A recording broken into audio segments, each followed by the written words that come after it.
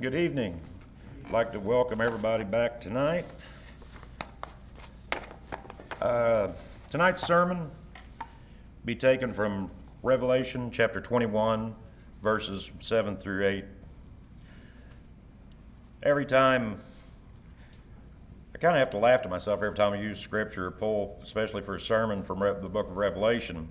I can remember a time whenever a preacher would start to use the book of Revelation, usually meant he was going to get in trouble. After I'd grown up and studied more in the Bible, I realized it's probably because of the stigma that had grown from the misunderstanding of the book of Revelation. Just like with any other book that you might read, you can't read the last chapter and then jump back and expect to understand everything. You have to start at the beginning.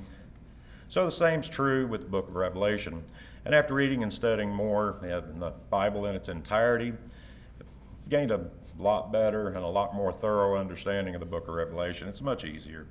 But tonight, the title of this sermon is Bold in Christ or Cowardly in Satan. Now, I know from being here in the South that calling somebody a coward, that usually doesn't sit well. To borrow a line from old TV westerns, I said, them's fighting's words.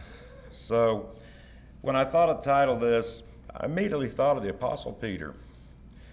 And it's probably a good thing that the Apostle Peter isn't here tonight, because hearing just simply that word of coward in the title, I would probably end up like the servant of the priest that got his ear cut off the night when they went to come to get Jesus. You know, Peter's actions at that time was probably more like a policeman firing a warning shot. And it was probably more of him asking, are you ready for a fight? But by using the word cowardly, and by no means intend to insult anyone. That's not my intention. My intention is not to call anyone names or to insult anyone, but I also believe we should call Bible things by Bible names. And we speak where the Bible speaks, and so that's all I'm doing is using exactly what's in that verse. So in Revelation 21, 7 through 8 reads, He who overcomes shall inherit all things, and I will be his God, and he shall be my son. But the cowardly, unbelieving, abominable, murderers, sexually immoral, sorcerers, idolaters, and all liars shall have their part in the lake which burns with fire and brimstone, which is the second death. So here we have another list of those who won't be in heaven, just like what's recorded previously in 1 Corinthians 6, 9 through 10, Galatians 5, 19 through 21, Ephesians 5, 5, Romans 1, 26, 32. There are others, but that's the major ones. So the Bible's very specific on the types of people who are in danger of losing their souls. So I'd been doing some personal study on just personal evangelism for myself. Had questions, concerns about some of my feelings. This is when I came across Revelation 21, especially verse 8. And I know there are a lot of people, just like me, that you get nervous. You find it hard to go up and talk to someone, or to knock on a door of somebody you have no idea who they are, you've never met them in your life, and to start up a conversation about Jesus and that person's salvation. I guess it's probably just not really, we feel like it's a normal thing or a normal response or something we normally do. And it's out of our comfort zone. But out of my own issues, trying to find out how to create those conversations, I went to God's Word to find the answer. But coming across this in Revelation 21:8 and reading that word cowardly, I just had to sit there and think, and kept thinking, wondering what it was that God meant here. So to get a better understanding, let's start by looking at that word, cowardly, and how it's used here. First, the Greek word and meaning of that word, cowardly. I can read Greek better than I can speak it, but it's D-E-I-L-O-I-S, means fear-driven. And here it describes a person who loses their moral fortitude that is needed to follow Christ. Or it refers to an excessive fear of losing, causing someone to be faint-hearted, cowardly, hence to fall short in following Christ.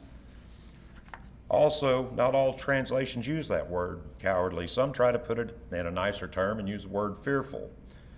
But by looking at the Greek and going back to its original meaning, it pretty much refers to exactly what it says.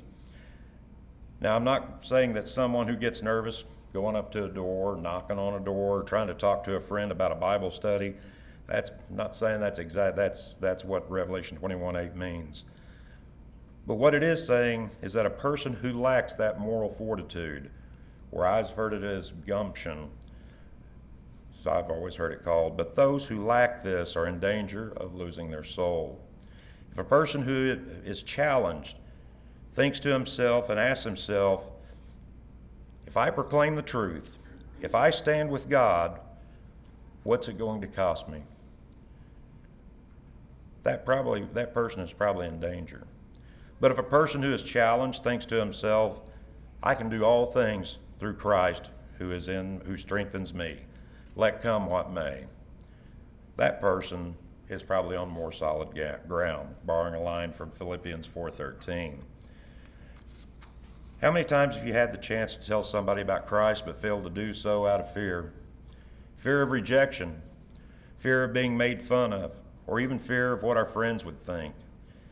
I know I have, I'm sure there are several others too.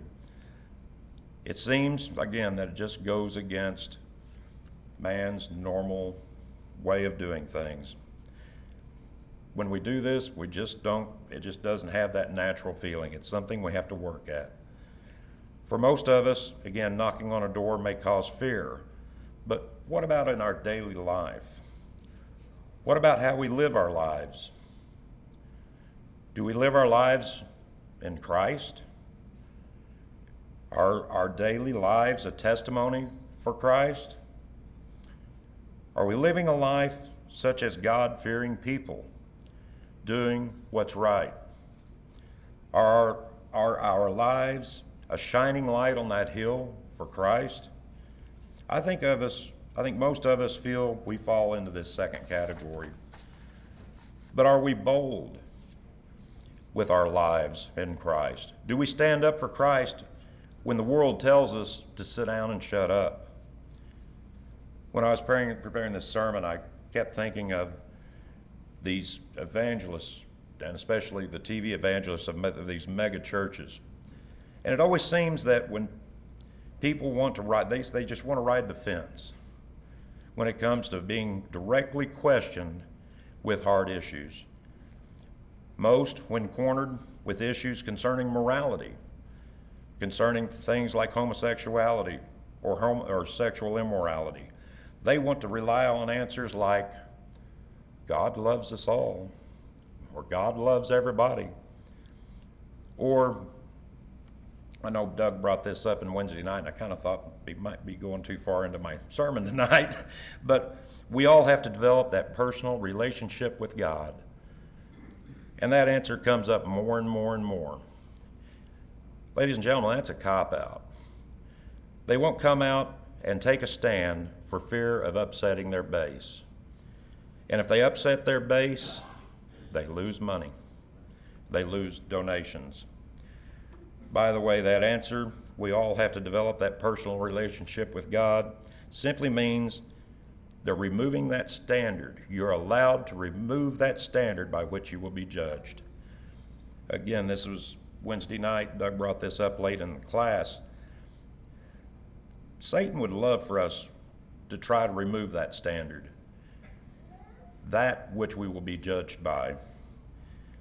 But if we remove that standard and we simply pull it out, but basically simply put, if we remove that, if we remove the law, there will be nothing left but anarchy. Every person will be doing what he wants instead of what's right. And the Old Testament had a lot to say about that. That line, like I said, developing that personal relationship has developed into something which is more or less, just like I said, it's a cop-out. The Bible is our standard. But shifting gears a little, what does it mean to be bold in Christ? What do you think when we think of the word bold? I mean, I think, through my first response would be the opposite of fear. Or someone might say that person, it's a person who isn't afraid to act. I'm sure there'll be several different responses to what one would think when they hear the word bold. Webster's says it's someone who is fearless or daring, without fear. As Christians, we are to proclaim the word boldly without fear. We see this in Peter and John in Acts 4:11 through 13, where it says, Jesus is the stone you builders rejected, which has become the cornerstone. Salvation is found in no one else. For there is no other name under heaven given to mankind by which we must be saved. When they saw the courage of Peter and John and realized that they were unschooled, ordinary men, they were astonished, and they took note that these men had been with Jesus. They saw the way these men spoke. They spoke boldly in Christ without fear. Peter and John here in Acts are noted again because of their boldness and courage in the Lord. When I think of boldness or courage, I tend to think of that charge that we're given in 2 Timothy. In 2 Timothy 4:2-3, which says, preach the word, be prepared to in season and out of season, correct, rebuke, and encourage with great patience and careful instruction. For the time will come when people will not put up with sound doctrine. It reminds me of courage and boldness because it seems a lot like that's the times that we're in or headed to. The time when people won't stand for sound doctrine. That time when all people want is to have their ears tickled. And it takes bold and courageous men to stand up before mankind and before that sarcasm and criticism and preach the word. This scripture goes right along with 2 Timothy 2:2. It says, and to these things that you have heard from me among many faithful witnesses, entrust these to faithful men who will be able to teach others also. That is a very serious charge, to be able to take the word and entrust it to men who are able to teach and to carry that on. But again, that's the standard. It's also the standard that Satan would love to have removed. That we are to entrust or commit this standard, the Word of God, to faithful men to teach others also. So we are to be bold and courageous and proclaim the Word. Scripture also tells us we are to be bold in rejecting the world. Romans 12:1-2 says, therefore I urge you, brothers and sisters, in view of God's mercy, to offer your bodies as a living sacrifice, holy and pleasing to God. This is true and proper worship. Do not conform to the pattern of this world, but be transformed by the renewing of your mind. Then you will be able to test and approve what God's will is, His good, pleasing, and perfect will. We are not to conform ourselves to the pattern of this world. We are to be separated from this world. We may be in this world, but we're not of this world. We are to reject the ways of this world and be strong in standing for the pattern of Christ. But we are also to stand bold for the truth. When we talk of standing for the truth, we must understand that there are many people in this world who are against us. There are lots of people who simply want to reject the Word of God, but they also expect everyone to believe the way they do. We are warned of this pitfall and danger in Philippians 3:18, which says, for as I have often told you before and now tell you again, even with tears, many live as enemies of the cross of Christ. I think we all know that it's not always a popular thing for us to do, to stand up, or even to stand up boldly for the Word. We can again see this in 1 Corinthians 15, 58, which says, "Therefore, my dear brothers and sisters, stand firm. Let nothing move you. Always give yourselves fully to the work of the Lord, because you know that your labor is not in vain." Again, it may not be the popular thing to do, but it's what we must do as Christians. We must stand bold for the word of Christ. But it might even make enemies of some of our friends. Galatians 4:16 says, Have I now become your enemy by telling you the truth? Standing bold in Christ may not always be popular. It may cost us the friendship of those we love. But as a Christian, we wouldn't be telling our friends if we didn't love them. We wouldn't be telling them about Christ if we didn't care about them. We wouldn't be trying to persuade them if we weren't concerned about their eternal salvation. But we must be prepared because they may not accept it. So where is this boldness? Where does it come from? How do we gain this power and boldness and courage in Christ? Simply, the power and boldness comes from the Word of God. Hebrews 4:12 says, "For the Word of God is quick and powerful and sharper than any two-edged sword, piercing even to the dividing sunder of soul and spirit, and of the joints and marrow, and it is a discerner of the thoughts and intents of the heart." So we see here that this power comes from the Word of God. It's powerful, and it's a discerner of thoughts and intents of the heart. So not only is it a source of power, but it also knows our most inner thoughts and intents within our heart. Romans 1:16 says, "For I am not ashamed of the gospel, because it is the power of God that brings salvation to everyone who believes, first to the Jew and then to the Gentile."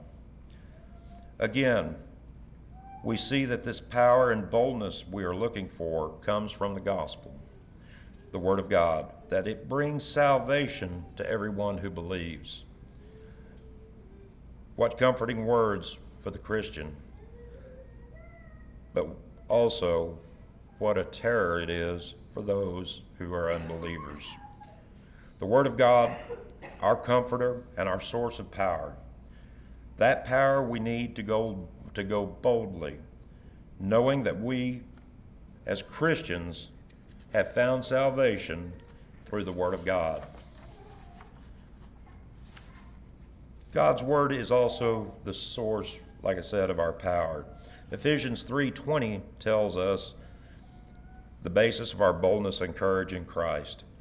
"Now to Him who is able to do immeasurably more than all we ask or imagine, according to His power that is at work within us." So not only is God the source and for our power and our boldness that we're looking for, but His power that is working within us is able to do immeasurably more than we can ask or imagine. I don't know about you, but I can have a very vivid imagination. And I think a lot of us can. It's hard to imagine that the power of God, that it working within us, is able to do way more than we can ever imagine. That truly is awesome power.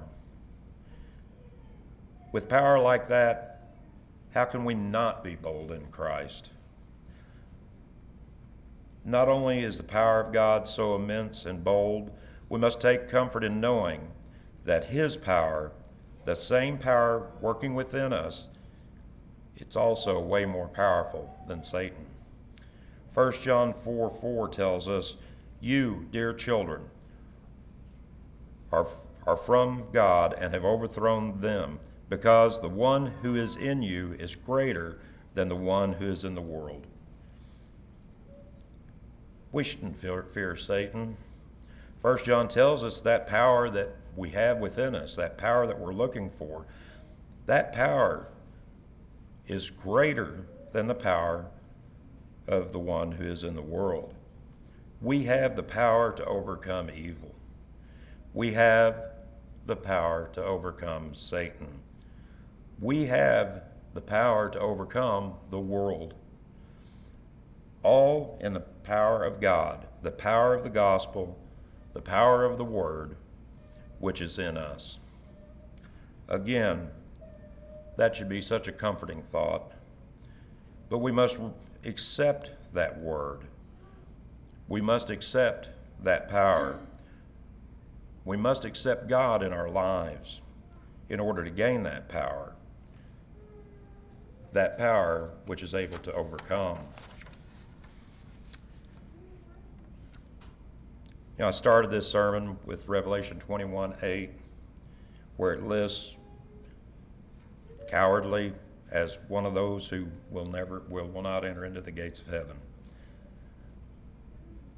But that those who are cowardly, that they have their part in that lake of fire.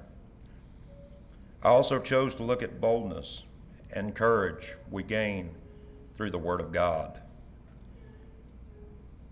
How we are to use that courage and how we are to use that power to overcome evil. How we are to be bold in proclaiming the Word of God, and how we are to be bold and reject the ways and pitfalls of the world, and how we are to stand bold for the truth. We also looked at how we are to be bold and fearless and lead God's people, to commit God's word to faithful men who will be able to teach others, how we are to preach God's word in season and out, knowing that the world will reject the word and rather have their ears tickled by false prophets. We also looked at how we are to have power and boldness and express our faith to the world, and how we are to have boldness and be fearless when we face criticism and opposition from the world. And lastly, where this power and boldness comes from the Word of God.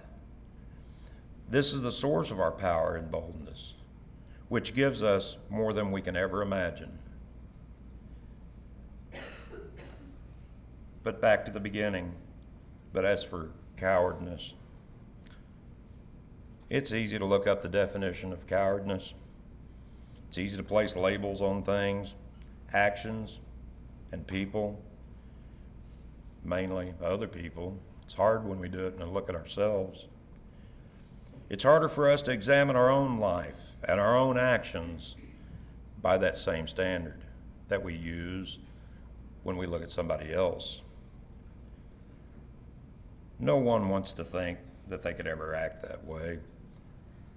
You know, we look at the Lord's Prayer, and I always have to pause and reread and reread.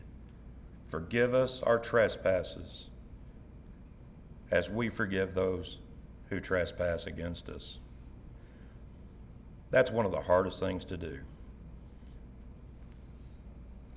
It's so much easier for people to look at others and judge them not out of our heart.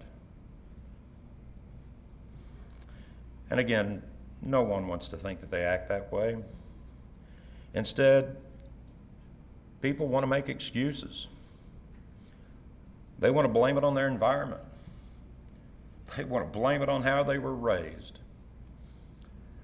They want to find any excuse in the world that they can before they will ever claim their own, claim for their own actions.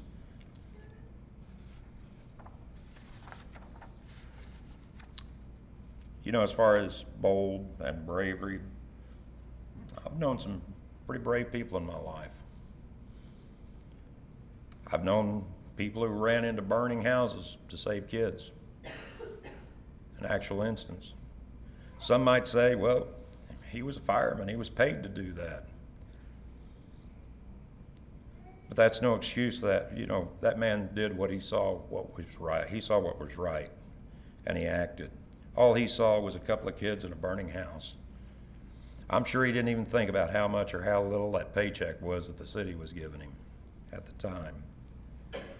I've known EMS techs who, without concern for their own safety, ran into hazardous atmospheres, hazardous areas, which were in danger of exploding, so that they could provide life-saving action to somebody that was hurt. And they stayed there to help them until they could get them out. I've met people who were in the service who won the CMH, Congressional Medal of Honor, the highest medal for bravery in our land. They simply said they were doing what was right. They didn't think about medals or honors. They saw a fellow soldier in need and they went to help. Are these the definition of bravery and boldness? If you ask them, they'll tell you it isn't. It's about doing what's right. On the flip side of that, I've known several people that fit that definition of Webster's of cowardly. I'm not going to go into specifics, but those people simply were more concerned about their own personal safety over others. They were more fearful about what it would cost them than how it would help someone else, sometimes their best friend. I'm not judging them. Their own actions judged them. Were they bad people? Of the ones I've known? No. They were all what we would consider good people. They simply made that choice to think of themselves first before they would think about their fellow neighbor, co-worker, friend, relative. But when I think of a cowardly act in the Bible, and I know this is going to take some explaining, but the first person that comes to mind is Peter. Peter, of all people in the Bible, how could I even dare to think of Peter committing a cowardly act? Well, we read of that account of Peter denying Jesus 3 times in the Gospels. In Matthew 26:74 and Mark 14:71, Peter even starts to curse when he denies knowing Jesus. Peter he didn't just deny that he knew Jesus. He forcefully denied Jesus while cursing. He was even so upset, so mad and scared about what was going on that he began to curse those who were around him while he denied Jesus. Was this a cowardly act? I think that Peter's world had just collapsed around him, all at once, all of a sudden, with no warning, according to what Peter thought. Even though Jesus was up front and told them and warned them, still, the world of all the apostles had just collapsed all around their ears. It's kind of a funny choice of words because just hours before Peter was cursing and denying Jesus, Peter had pulled a sword and even cut the ear off the servant of the priest. Peter at that moment was probably one of the bravest people. He was ready to fight the ultimate fight of good and evil. He just knew that Jesus was there and ready to establish his earthly kingdom right there and then.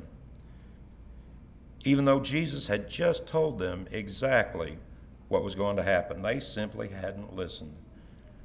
They had their own preconceived ideas of what was going to happen, and they simply shut everything else out. So here's Peter committing one of the most bravest acts, then within a few hours to committing what we would also define as a cowardly act. Yet Jesus loved him. Jesus never stopped loving them, all the apostles. Jesus even forgave Peter way before Peter ever forgave himself. I love the account in John chapter 21, starting in verse 15, where Jesus asked Peter if he loves him. And this is after he's risen. Jesus asked Peter 3 times if he loves him. You know, I can only imagine that with each progression, each time that Jesus asked Peter if he loves him, that Jesus probably in the beginning had a crack of a smile, second time a little larger smile, and then thirdly with a full-blown smile when he asked Peter if he loves him. Was he forgiven? Yeah. And again, I imagine Jesus, he forgave Peter way before Peter ever forgave himself. So we've looked at boldness and cowardness, looked at biblical examples of each, where we are to be bold, and the hazards of being so fearful that someone would even deny Christ. We've also looked at that simply being nervous or scared to talk to someone about Christ. It's not being cowardly, it's being human. But if that fearful nervousness comes to a point of denying Christ, then that person may be in jeopardy. But there's a difference between being nervous or scared and just flat outright what some would consider blasphemy. And boy, that's a big word that we usually don't use very often, especially blasphemy when we talk about the Holy Spirit and that power which is within us. Mainly because that's probably about 2 sermons long. That's a fairly big subject. But to take a very lengthy and hard subject and to sum it up into human terms, let's look at it this way. Say someone tells a lie about you. I don't mean just a lie, I mean a big lie, a very bad lie, the one that hurts you deeply. Now that person not only tells that lie, but that person keeps telling that lie. They actually start to spread that rumor and that lie about you. And everybody knows how fast a good rumor can spread. How does that make you feel? I bet you're not a happy person. Now let's say that person that's telling that lie and spreading that rumor, say it's your best friend. Or worse yet, one of your own. One of your own children who you love dearly. One of your own children who you would lay your life down for. Doesn't that just, let's use another phrase, put the icing on the cake? Now, just how bad does that make you feel? Personally, I think it would be worse if one of my grandkids did that. I mean, because I'd lay down my life for any one of my kids, but I would do so much more so for my grandkids, because it's having kids was I found that out later in life. Having kids was the reason I had kids so I could get grandkids. I mean, they're so much better. But I think it's that, and again, putting this down to earthly terms, I feel it's sort of that way with God when we deny Him. When people and false teachers, they start to tell lies about Him. When they take His own words and they twist it and they turn it and uses it against Him for these people's own personal gain.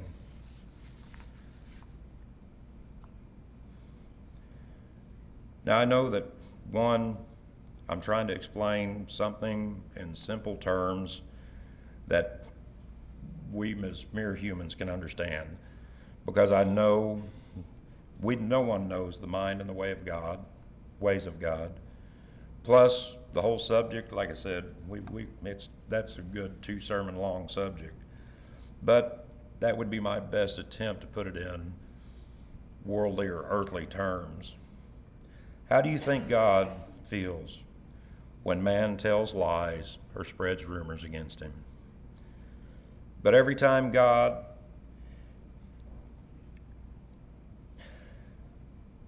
is not able, but is standing, he's standing there waiting for us so that he can forgive us, just like with Peter. Yes, even if we deny him, like Peter, God is more than willing to forgive us. Why? Because we're his children, created in his own image. Just like the prodigal son, all we have to do is come home. All we have to do is ask. Are you like the prodigal son? Or are you like Peter and have to say something against God that we've regretted and we need forgiveness for? All we have to do is ask. All we have to do to come home is to take that step. If you have that need, won't you take that step? Won't you come home? Won't you come to him by simply asking? Won't you do so as we stand and sing?